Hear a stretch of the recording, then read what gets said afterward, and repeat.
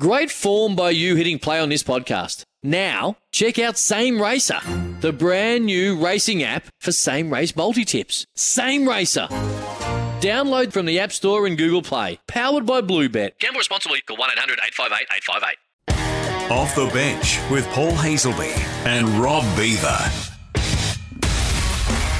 Yes, hello and welcome to Off the Bench. Rob Beaver and Paul Hazelby with you on your Saturday. Hope you're well wherever you are in the beautiful state of Western Australia. So much has happened in the sporting landscape in the last week or so as I welcome in Paul Hazelby. Good day, Beav. It's heating up, isn't it? We're getting closer to the AFL finals. The US Open continues. We've had some cricket. Australia back into it. Good to see them get their first win against England in the last T20 international over there. And I want to start by just congratulating one of my good friends in Tim Gossage. Now, he last night said goodbye to Channel 10. He's no longer going to be reading the news. They'll go with a more national program out of Channel 10. He's been on there for 31 years, would you believe? He gave me my first start in the business. But 31 years in a job, Rob, you're a younger person coming through. Can you ever see yourself or your demographic coming through do 31 years in the same job? Hayes, it's very difficult for me to even visualise what that would look like because I have not yet been on this earth for 31 years. So just to put that in perspective, Goss was doing that at Channel 10 before I was born. Look, I don't think I can.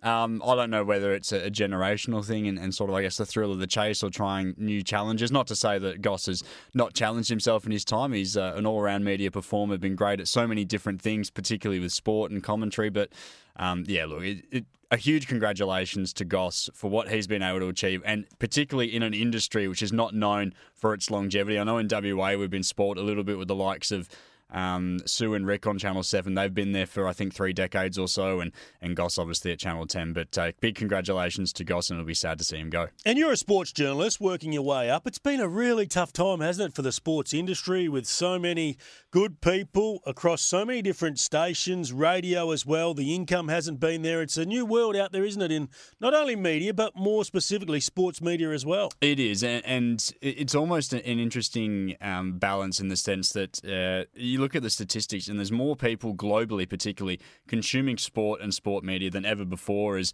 the world becomes smaller, the internet becomes more readily available, and streaming services are catering for markets all over the world, not just your traditional local markets for whatever a sporting team or a sporting league is. And it's a brave new world in a lot of ways, and I think we see an interesting balance where media organisations are looking to cut costs and, as you say, syndicate content potentially where possible, but at the same time as viewership or readership or streaming rates go up, we're actually cutting the content creators, whether that's print media, whether that's staff, whether that's commentary.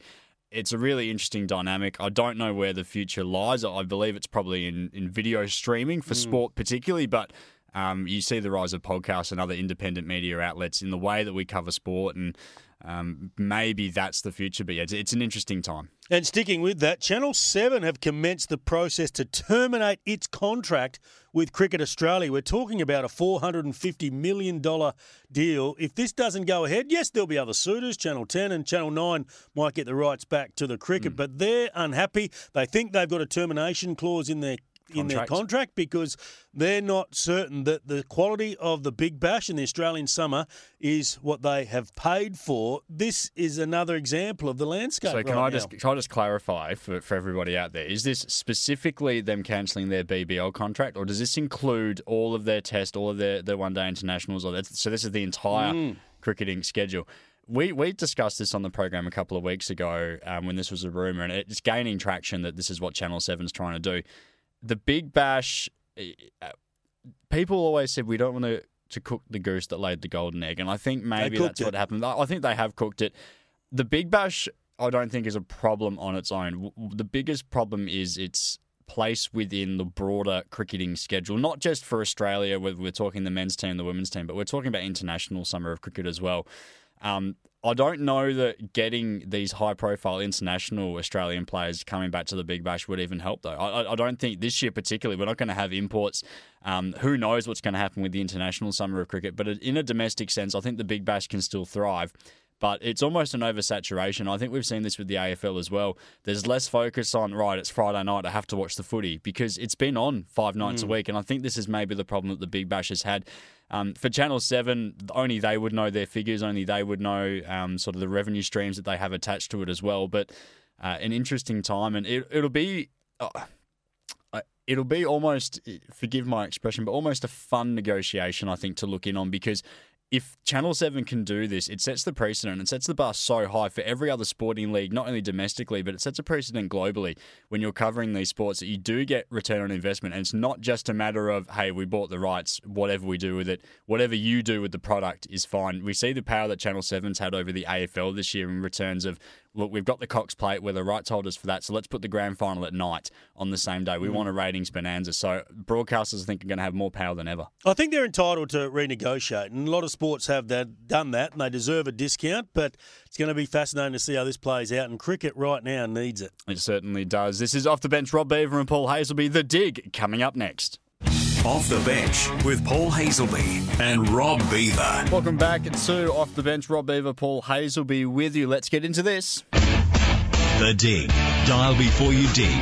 The essential first step. Yes, the sometimes very well thought out, very well researched part of the show where we take aim at something. Sometimes it's just an irrational rant, Paul. Which side of that fence do you fall on this morning? I'm going real rational today. Real rational. Because I'm having a go at the AFL clubs in the past, and they need to get smarter. They need to be more ruthless with the way that they give out contracts. Now, over the last couple of years, with free agency becoming a big thing in the AFL, there's a number of clubs that are giving out massive contracts, 7-year contracts. And this was on the back of Buddy Franklin, who got a 9-year deal going back a long time. And has that worked? Maybe it has for Sydney with some publicity. Hasn't worked on field, and he's still got 3 years remaining, would you believe? And he hasn't played too much in the last couple of weeks. I think you've got to offer your best contract, which might be 4 or 5, and if a player can get 7 elsewhere, say goodbye. You've just got to do it, because there are too many examples where clubs are putting their list at risk because of the longevity of these contracts. We've seen it again this year, and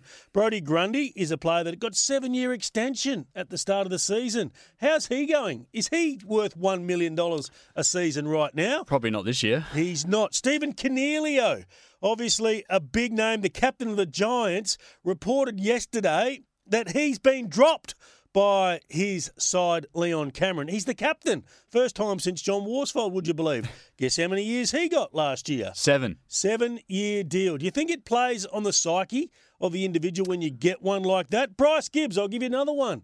He got a big contract to go back to the Adelaide Crows right at the end of his career. Yesterday, what a career it was, mind you, former number 1 draft pick. He is now retiring with 1 year left on his contract. They've got to pay him out. Did that work? No, it didn't. Shouldn't have got that many years at the back end of his career. Well done to Carlton for letting him go, because they've got something good. Rory Sloane's another one at the Adelaide Crows. Still got 4 years. He's playing like a bastard right now. And Tim Kelly, he was sensational on Thursday night, but he's had a poor year too. He's got a big deal. Who's winning that deal? Geelong. Because they let him go. They got a number of draft picks in the door. They free up salary cap and they move on and they charge towards the finals. Yeah, it's an interesting point that you make, because inevitably with free agency, and I think this is what a lot of analysts and people within the industry were scared of, is that instead of paying a player what he is worth, what you end up paying him is what somebody who doesn't already have that player under contract is willing to overpay him to bring him to their club. And because they're free agents, they get them for free. Exactly. So they're going to pay 7 years because they're saving 2 draft picks or whatever the other sweetener is, or that extra player or whatever the case is. So you're a big NBA fan. I am. When are we going to start being like them? When a player gets towards the end, maybe at free agency or just after that, they start to offload those players and get something back into return for the back end of their career. I don't think it's in the AFL's psyche to do that. Too much loyalty still? I feel like particularly with the Victorian clubs, the notion of there being family and I should put this out there. I love the father-son rule. I love the fact that our players don't move around quite as much. But the one thing that I will say is that inevitably it will get to that point, because the players are going to start doing what's right for them. The teams, and this is what you hear every NBA player say, is the team will always do what is right for the team. Therefore, I will do what is right for me. And yeah, they caught backlash for a little period of time after they made those decisions. But as the game grows, which inevitably it will, that's what the AFL's charter is, to help grow the game, it becomes more and more of a business. There's more and more money involved. Decisions will become more and more ruthless. You look back 20 years ago, if a guy like Buddy Franklin had have done what he did back in 1999, for no reason, he's on a premiership team, they've won 3 in a row, he just goes, yeah, sorry, I'm up and out. It would have been absolute fear. And there was a little bit of, I suppose we knew it was coming to an extent because he hadn't signed that contract during the year, but I think the length of the deal took a lot of the focus off the fact that he was a guy that had absolutely no reason to leave that club in terms of there was premiership success, there was money, there was everything he could have ever asked for, and he did. So I think the AFL will eventually become like the NBA. It's just a matter of time. And when that occurs, there's got to be buyer beware from the new club. When clearly Buddy Franklin has only left Hawthorn, all of his mates, there's only one reason to do that, and that is money. That has to play a part in the psyche of the individual. Now, he's brilliant enough, he's good enough that he's got to a really high level at Sydney, but not all players have that capacity. I've got no doubt that in my last year of my contract, I was hungrier. I was more fierce than I was when I got some of the bigger extensions throughout my career. That's an interesting point on Off the Bench here. Plenty more still to come. Off the Bench with Paul Hazelby and Rob Beaver. Welcome back to Off the Bench. Rob Beaver and Paul Hazelby with you. Hayes took aim at the AFL industry and the clubs just before the break. Well, now it's my turn for the dig. And you mentioned the NBA in the last bit of radio that we just did. And Hayes, I'm going to take aim at the all-defensive team. And the reason being, this is in the NBA, Australian Ben Simmons, the first all-defensive team, I should say. So they do 2 teams, for those who aren't familiar. So essentially your top tier and your bottom tier. Essentially what that does is mean that you are in the top 10 best defensive players. It's good news, wasn't it? Great for him. He really deserved it. Great for him. He didn't deserve it. He didn't deserve to be first. What? No. He did not deserve to be first team. Why? Let's have a look at some of his stats. So we're focusing here on defensive stats. So now he led the league with 2.1 steals a game. Bang. Okay, fair enough. That's not the only stat, Hayes, that goes into a defensive player. You have rebounds, for example, so defensive rebounds. You have blocks, of which, by the way, Ben Simmons averages half a block a game despite being about 5 inches taller than every opponent he plays on at the point guard position. That's not good enough. You take a look at other metrics. You look at opponent field goal percentage. So not just are you blocking a shot, but are you bothering your opponent enough that he misses shots? I can tell you there are plenty of people that have lit Ben Simmons up during the year. More to the point, so he's averaging 2.1 steals a game. I'm happy with that. He deserves all the recognition that he gets for that. He averaged 0.6 of a block per game. Do you know how many people there are in the league that averaged more than 0.6 blocks a game? It's easy for you to say this, but who should have been in there? Who missed out, and what were their numbers? Who should have been in the All-NBA? The first team as a guard? Yeah, the first team. It's fair enough for you to have a go that he shouldn't have been in the team, but you need a replacement. Who deserved it more than him? You could put, if you're looking specifically at the guard spot, you could look at a guy like Chris Paul, who's been wonderful for the Oklahoma City Thunder. Patrick Beverley with the Los Angeles Clippers is renowned for being a defensive pest. You could also throw other guys in there from a multitude of other teams. You could throw LeBron James in there if you believe that he's more of a guard because of the way that he controls and playmakes for the Los Angeles Lakers. There are plenty of guys you could throw in there. Now, I'm not saying he didn't deserve recognition. How many games did he play? He missed a few through injury, didn't he? Ben Simmons played 57 of a possible, I think it would have been about 75, give or take, given the way that the season panned out and the cancellation and going down to Orlando. So I'm okay with the amount of games that he played. I've got no issue with that. But to put him as the best defensive guard in the league, huge recognition for him. I'm happy for him, but he did not deserve to be named the best defensive guard in the league, essentially, which is what they do by putting him on the all-defensive first team. Well, you know what you're talking about. You've got a lot of knowledge. Now, who's going to win? We're getting towards the pointy end of the NBA, where they've been playing in the hub. Who do you have from here taking it out this season? I've got no idea who's coming out of either conference. And the reason I say that is the Clippers and the Lakers, the season series was split 2 games apiece. There's no way to separate them. It's whoever does the best on the night. I'd like to think the Clippers will get up just because they've been a historically bad franchise. I'd like to see them get through and win one. In the Eastern Conference, franchise, that's why. They are. Don't get me wrong. I'm not shying away from that. But in the Eastern Conference, Milwaukee, who is the favourite, they've got the Defensive Player of the Year, Giannis Antetokounmpo, the Greek Freak. He's likely to be named MVP as well. They've been eliminated by Miami. So they're gone. They didn't even make it past the second round. So I have no idea who's coming out of the East. I think it'll probably end up being Boston or Miami. We've got to wait and see if Boston can take down Toronto. But Boston or Miami in the East, and then the Lakers and the Clippers in the West. Beyond that, it's really a coin toss. I think both teams in the West are better than both teams in the East, though. How's the numbers been for the NBA viewership with what's going on with COVID? Not amazing. Not amazing. Crowds play a big part. Well, the crowds make up 50% of the NBA's overall revenue. Yeah. To use that as an example. It's my concern for the Big Bash when they do play. If they have hubs, they're not going to get big crowds to every game. And I think that has an overall impact on the spectacle. I think you can get away with it a little bit in the AFL. Yeah, maybe a little bit. I think what the NBA has done is fantastic. They make it, when you watch the games, you don't realise that there's no people there. They pump sound in, they get camera angles. There's camera angles, but they also have big virtual boards, like walls full of LED screens, and people buy tickets to be on Skype, and they basically have these fans virtually in the crowd. So I think they've done a magnificent job, but the reality is you're not going to replace 50% of your revenue overnight. I don't know what they're going to do going forward. But Ben Simmons, all defensive first team, no, thank you very much. Happy for him, but did not deserve it. That's my dig. Don't dig yourself into a whole lot of free dial before you dig. Inquiry, plenty more still to come.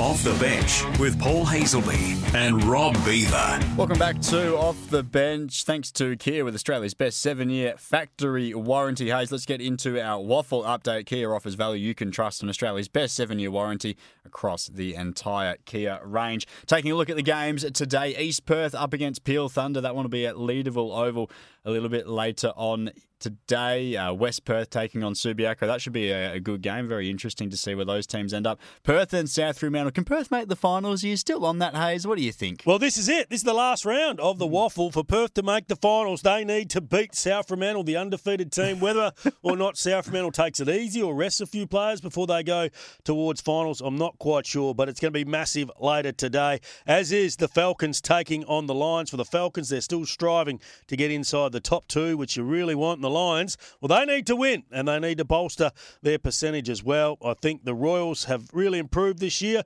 They'll beat Peel Thunder, but disappointing last week. The Royals, they had South Fremantle on toast. They're 5 goals up at three-quarter time, and they lost by about 24 points in the end. And the Sharks, they take on Swan Districts. The TV game, that will be played tomorrow, but not much at stake for the Swans or the Sharks. But the big interest is Perth. If they lose this, they miss finals again, 24 seasons in a row. Would you believe, Rob? I would believe it, but I'm not a Perth supporter at all. If I align with any club, I probably align with Claremont. But I look at any long-suffering organisation or team, and particularly their fan base, and I go, just get in there. Sometimes you just need to get over that hill, even if they get absolutely obliterated in the first final. Sometimes you just need to break through that barrier mentally, and then you can go on to bigger and better things in the future. So my fingers are crossed for They had their Peel chance Thunder. last week. They played Swan Districts, the lowly ranked Swan Districts. One win and they lost. They got flogged. They weren't even. Well, this in is why the Perth game. hasn't been making finals, because they're not consistent. That was our waffle update. Thanks to Kia. Let's get into our sports wrap now for Auto One. If you really love cars, then Auto One is the one. Hayes, talk us through the rest of the games for the AFL round. All right, it kicks off later today. It's the Dockers taking on North Melbourne. I think the Dockers will keep their good form going. Way to and, go. Reece Conker out, but they have been terrific. Good luck to Toby Watson, who will play in that game. Port Adelaide take on the Bombers. The Power will win that one. Big game. The Giants up against the Demons. You can't tip Who do you tip either either? here. No. Going with the Demons. The GWS Giants have more talent, so based on that, I think Melbourne will get up. Tomorrow's game, it's the Blues taking on the Crows. Crows going for 3 in a row all of a sudden, but I think the Blues will continue. Blues. They're a pretty good season. The Hawks and the Bulldogs. The Bulldogs, your team, need to win that. The Swans taking on the Lions. The Lions will do that on Sunday and Monday. It's the last game of the round. Before we get to the last round of the season, Collingwood taking on the Suns. I think from what I saw from the Suns the other night, Collingwood will do enough to get themselves in the finals once again. I suspect they will. But Gold Coast, it should be mentioned, Gold Coast they started off in a blaze of glory, Matt Rowell obviously, and it almost seems like when he went down, the team just not fell apart, but they struggled. Fell apart. And they have struggled, and they've still got all the talent in the world. Isaac Rankin's been a bright spot, albeit he has some lapses, particularly on the field, and maybe doesn't go hard enough at times. Your thoughts on that? Correct. Who's closer to a premiership, Fremantle or Gold Coast? Fremantle. Big call from Rob Beaver. That's why we love you. Fremantle. That's our sports wrap. If you want to speak to someone as passionate about cars as you are, Auto One is the one. That was our sports wrap, and that's another edition of Off the Bench. We'll look forward to your company next week. Want to witness the world's biggest football game? Head to iCanWin.com.au, predict Australia's score with a crystal ball, and it could be you and a friend at the FIFA World Cup Qatar 2022 semi-finals, all thanks to McDonald's. Maccas, together and loving it. TNCs apply.